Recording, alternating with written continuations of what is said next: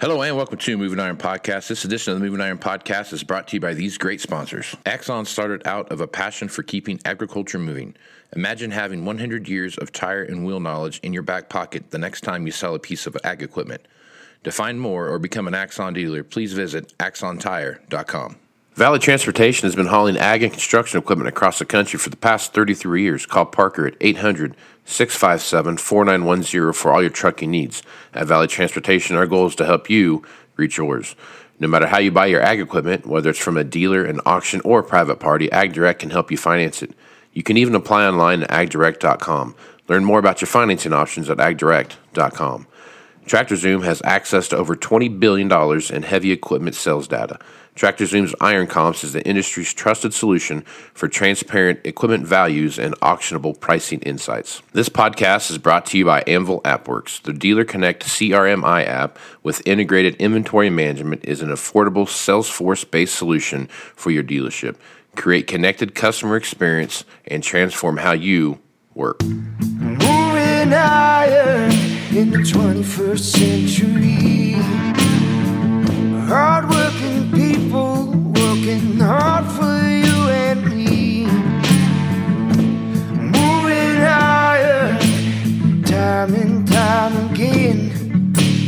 Through the years you'll find us here.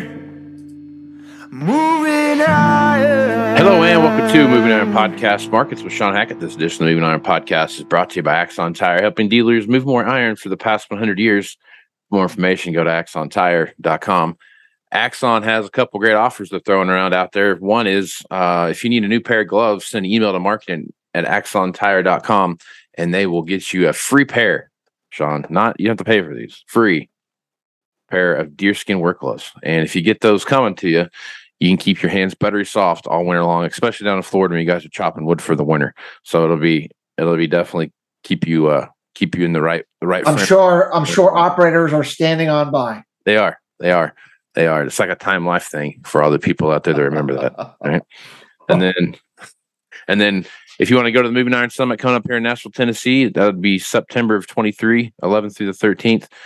Axon is giving away $50 worth of registration money to the first 150 people that sign up for that. So take advantage of that. If you want to do that, send an email to Moving Iron Podcast, movingironpodcast.com, and I'll make sure to take care of that when it comes through. Valley Transportation has been hauling ag and construction equipment across the country for the past 33 years. Call Parker at 800-657-4910 for all your trucking needs. At Valley Transportation, our goal is to help you reach yours. And no matter how you buy your ag equipment, whether it's from a dealer, an auction, or a private party, AgDirect can help you finance it. You can even apply online at agdirect.com. Learn more about your financing options at agdirect.com. TractorZoom has access to over $20 billion in heavy equipment sales data. TractorZoom's Iron Comp is the industry's trusted solution for transparent equipment values and auctionable pricing insights. This podcast is brought to you by Anvil AppWorks. Their Dealer Connect CRMI app with integrated inventory management is an affordable Salesforce-based solution for your dealership. Create your connected customer experience and transform how you work today. Shawn is with Hackett Financial out of Boca Raton, Florida. He's nice enough to come on and talk about what's happening in the marketplace. Shawn, how you doing this morning? I'm doing very, very good. Never better.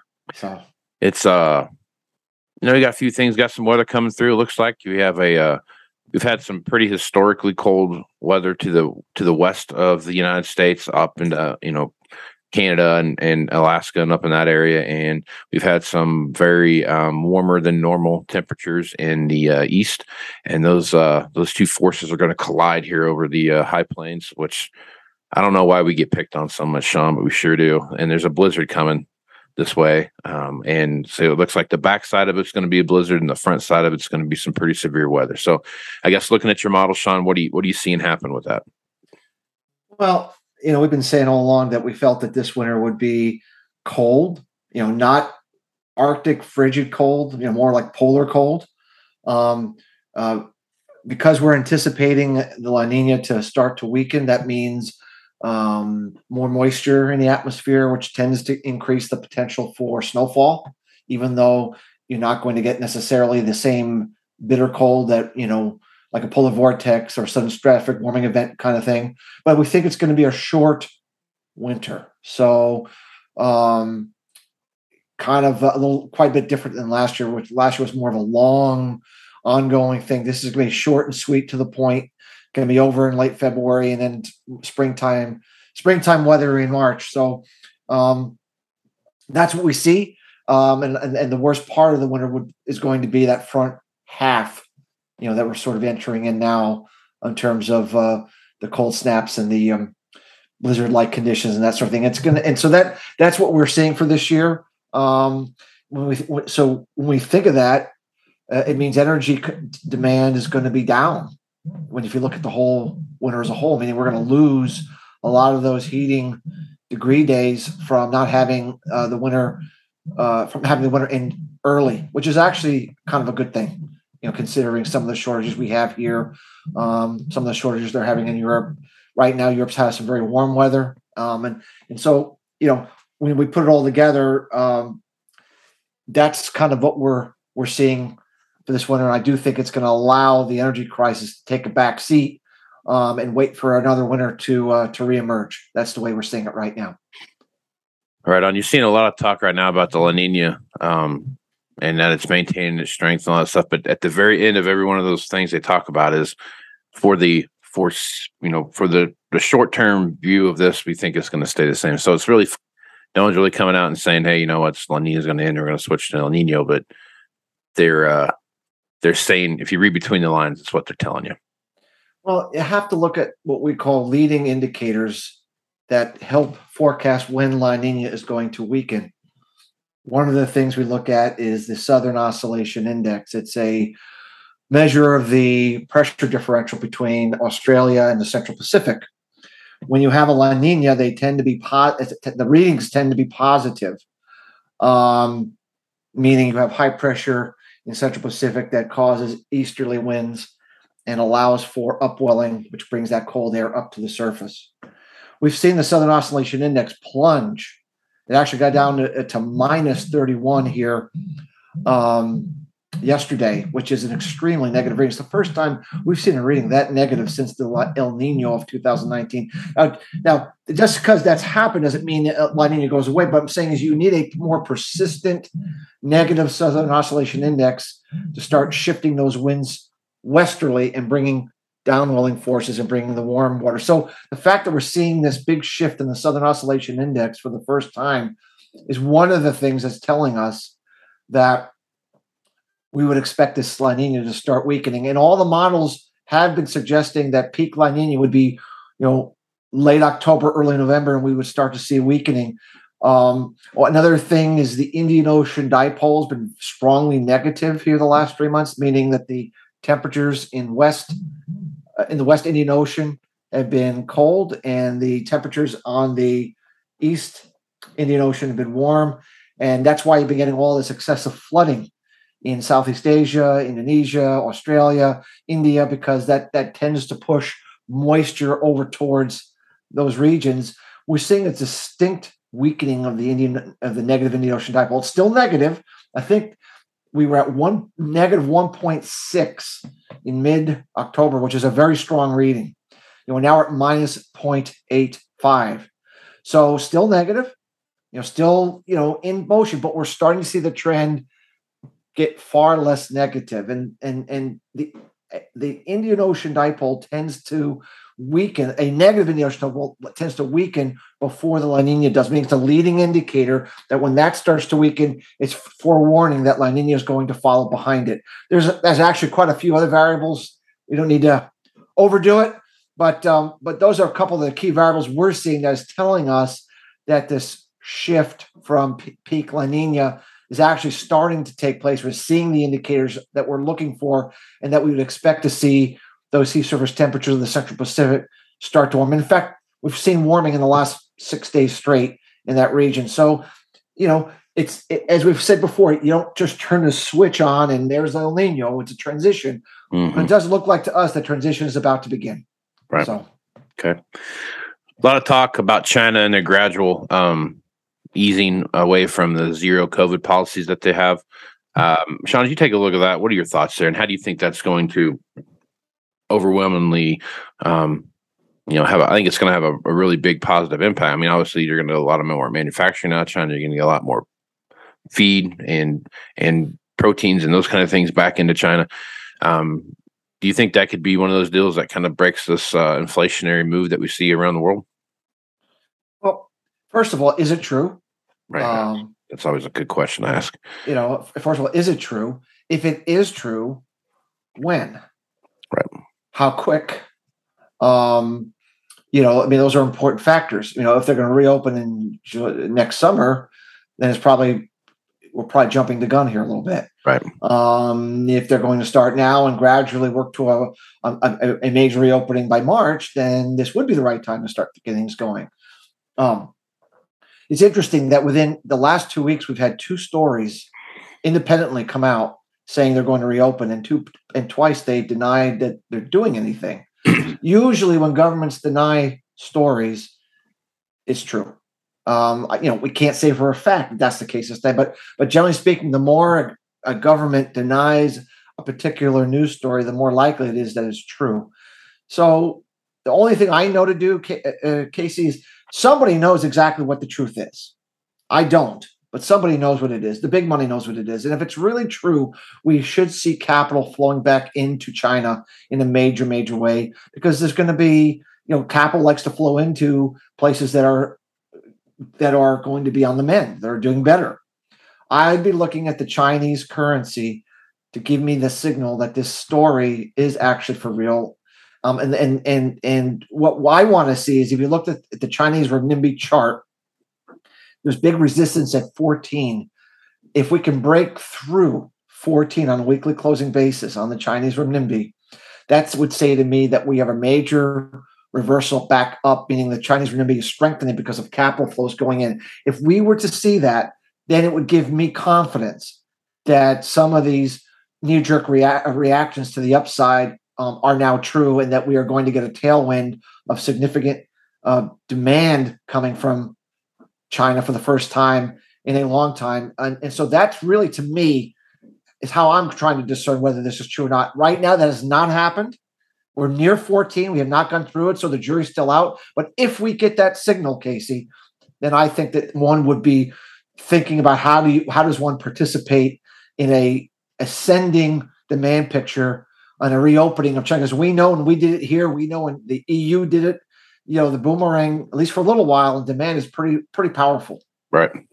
Yeah, and that's one of those things, especially when you're looking at like China and what they have going on, and the impact they have on the overall world economy, just because the sheer number of people that live in the 1/7 of the world's population lives in China. So it's a fair amount of activity that can definitely be added. And remember that they've been locking down some of the most productive parts of China, the big metropolitan areas, the people that are making the money, the people that have the resources to buy things. So even though when you look at, okay, they have 1.3 billion, and maybe they've been locking down anywhere from 100 to 300 million people, depending on what week you're talking about, and it doesn't seem like it's that large as a percentage of the whole country. When you look at who's being locked down, they're high earners, right? And so you put those people back in, it would have a pretty meaningful impact if it's true. So we're going to monitor this closely, day to day, week to week, to see if the capital is signaling that it is true. So far, inconclusive, but if it does turn out to be true, Casey, this would be the first real positive bullish demand side fundamental we've seen in the markets in well over a year. Yeah. So. All right. So you got news coming out of Ukraine that roughly 90% of the overall winter grain crop anyway has been planted. And then you look at the very next story right about that is Russia hasn't done little to move forward on the access points and stuff like that to get ships in and out of the Black Sea. I guess so. How do you think the market's going to react to that? And that seems to be probably it's got to be a higher number than what they were anticipating to see planted coming out of Ukraine. Ukraine has continued to surprise. You would think with bombs falling everywhere that, farmers would be unable to achieve the kind of activity that they've been able to achieve. But the Ukrainian farmers have proven to be extraordinarily resilient. and have continued to power ahead despite it all, and they've continued to surprise. Yes, production is down. Yes, acres are down, but they're doing more than everyone thought. No one ever thought grain would come out of Ukraine, and it has. People, that might be just a testament to the heart of a farmer. That he's just going to farm, come high water or anything. But the wheat market's been acting bearishly here lately, Casey. We're down over $1 from where we were a few weeks ago. I know that this grain corridor deal expiration is coming up. Wild speculation. I don't know how it's going to turn out, but the market's trading like they think it's going to be extended right now. Right. That's the way they're trading the market. And maybe somebody knows something I don't know. Maybe they know for sure it's going to. Somebody knows exactly what's going to happen. I don't know. But right now, if you're just looking at how the wheat market's trading, it's just not acting as excited or as bullish as you would think it might, reaching this important expiration date. So, maybe the market will also wake up and they get surprised and it takes off, but they're acting like somebody knows this deal is going to be extended. Charts don't tell you everything, but they do tell you something. And maybe the chart's telling us to expect more bearish surprises out of Ukraine than bullish. That's the speculation I would come from looking at how the wheat market's trading right now. Mm-hmm. All right, so you take a look at what's going on right now in cattle market as we head into this big winter storm that's coming. We've been seeing some premium kind of get built into that to some extent since the first part of the week, and you've seen some movement there. Talk about what you see out in the cattle market, Shawn, and how do you think the storm's going to impact that? You always get a bump up on these kind of things, short term at least. Obviously, the devil's in what's the long term implications versus just the short term implications. I mean, if the short term implications, some cattle, don't come to the market or you lose some weights for a while. I mean, that can be remedied very quickly once the storm passes by. If it's something more severe, like we have in past years, we've had such severe cold, that you've actually killed off, a number of animals that won't ever come to the market, Right. That's different. I think this is a garden variety blizzard. I don't think this is going to be anything other than a short-term bump up in the price, a typical knee-jerk reaction that will fade once the storm comes and goes. I don't see this being, they do get blizzards in North Dakota in the wintertime. I mean, it's kind of like it happens every year. That's yeah, that is they tend to seem to get at least one or 12 of those a year. So it seems. Yeah, 1 to 12. I mean, definitely in that range for sure. So speaking of commonalities, looks like there's another storm coming towards Florida. How do you think that's going to impact that? What's that look like for the eastern seaboard? When a November storm, it's really hard to get a big one. The conditions are just not right for the storm to be. I don't think we've ever had a storm in November that's been more than a Category 1. They're saying it might be a Category 1, maybe when it hits.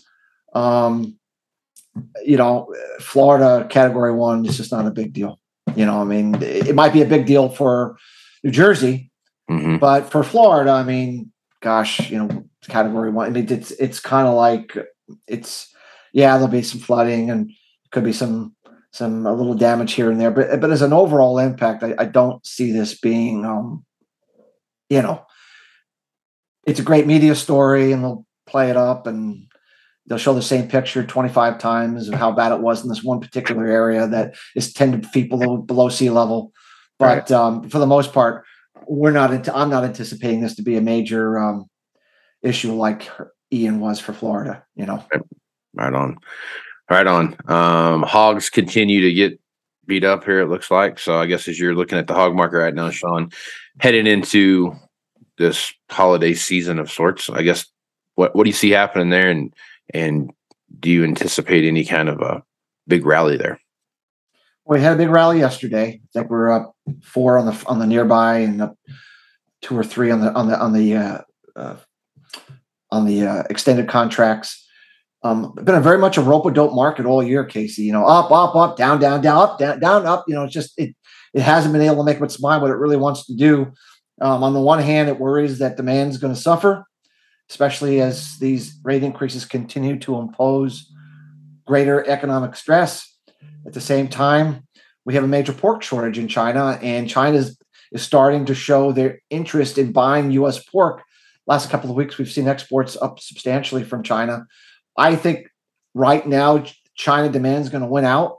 I think we're going to have a kind of a strong finish to the hog price as we go into the end of the year.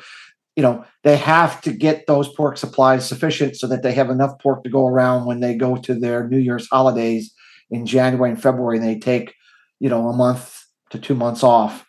So if I'm a hog producer, you need to be looking for opportunities to cash sell on rallies as we go into December, because once they stop buying and they've said we've got enough for now, and they go into hibernation, then we're going to lose that demand and prices are likely to give back some. So, definitely need to be paying very close attention for opportunities to make cash sales before that happens for U.S. producers. Yep.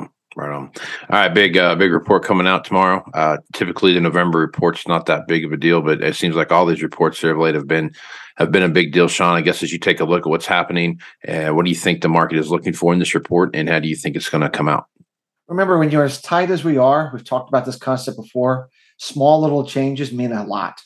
When you're dealing with corn ending stocks, around 1 billion bushels, 1.2 billion, and you're dealing with soybean ending stocks between 2 and 300 million. Small little changes can make a big difference in the price, especially when prices are this high. So even though this report isn't normally a market mover, if we were to get a little change, either a little extra on or a little extra off, it would have probably a more pronounced impact than it would have in most years because of the more highly charged nature of where we're at. I don't think the USDA is going to make much of a change. I am hearing some people talking about that maybe they may increase the corn yield here a little bit. And if they did, even though I don't think it would move the dial that much, we do know that exports have been weak. We do know feed demand's been weak.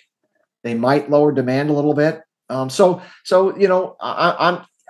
I might be thinking that this could be construed as a bearish report, at least for the corn market. And unless the wheat market has Ukraine going for it, wheat will probably just follow corn down if, in fact, the market views this report tomorrow as bearish for the corn market. But overall, I'd be looking for some modest upside surprises to ending stocks that may surprise the market and bring some sellers in, into the futures market. So. Right on, Shawn. Well, good stuff as usual. Folks want to reach out to you and get more information about what's happening if you want to know what's happening at Moving Iron, you can do that too. Just send me an email. But if you want to get a hold of Shawn, what's the best way to do that, Shawn? It's at Hackett, Hackett, advisors.com. Plenty of information on there to let everyone know how we make our forecast and the tools that we use to see if those tools may be of some value to your listeners in agriculture. So always trying to steal the spotlight, Shawn. Sorry about that. That's okay. Appreciate you being on the podcast, man. Thanks, Casey. Have a great day. All right, buddy. I'm Casey Seymour with Moving Iron Podcast. Make sure you check me out on Facebook, Twitter, and Instagram at Moving Iron LLC, LinkedIn at Moving Iron Podcast, and the ever so cleverly named Moving Iron Podcast YouTube channel. And that's on YouTube, in case you're wondering. So check that out there. If you want to go to see everything Moving Iron related, go to movingironllc.com. See blog posts, everything that's out there for any information you're looking for is there about Moving Iron LLC. So with that, I'm Casey Seymour with Shawn Hackett. We smart folks. Out. Axon started out of a passion for keeping agriculture moving. Imagine having 100 years of tire and wheel knowledge in your back pocket the next time you sell a piece of ag equipment. To find more or become an Axon dealer, please visit axontire.com. Valley Transportation has been hauling ag and construction equipment across the country for the past 33 years. Call Parker at 800-657-4910 for all your trucking needs. At Valley Transportation, our goal is to help you reach yours. No matter how you buy your ag equipment, whether it's from a dealer, an auction, or a private party, AgDirect can help you finance it. You can even apply online at agdirect.com. Learn more about your financing options at agdirect.com. TractorZoom has access to over $20 billion in heavy equipment sales data. TractorZoom's Iron Comps is the industry's trusted solution for transparent equipment values and auctionable pricing insights. This podcast is brought to you by Anvil AppWorks. The Dealer Connect CRMI app with integrated inventory management is an affordable Salesforce-based solution for your dealership. create connected customer experience, and transform how you work. Moving higher in the 21st century.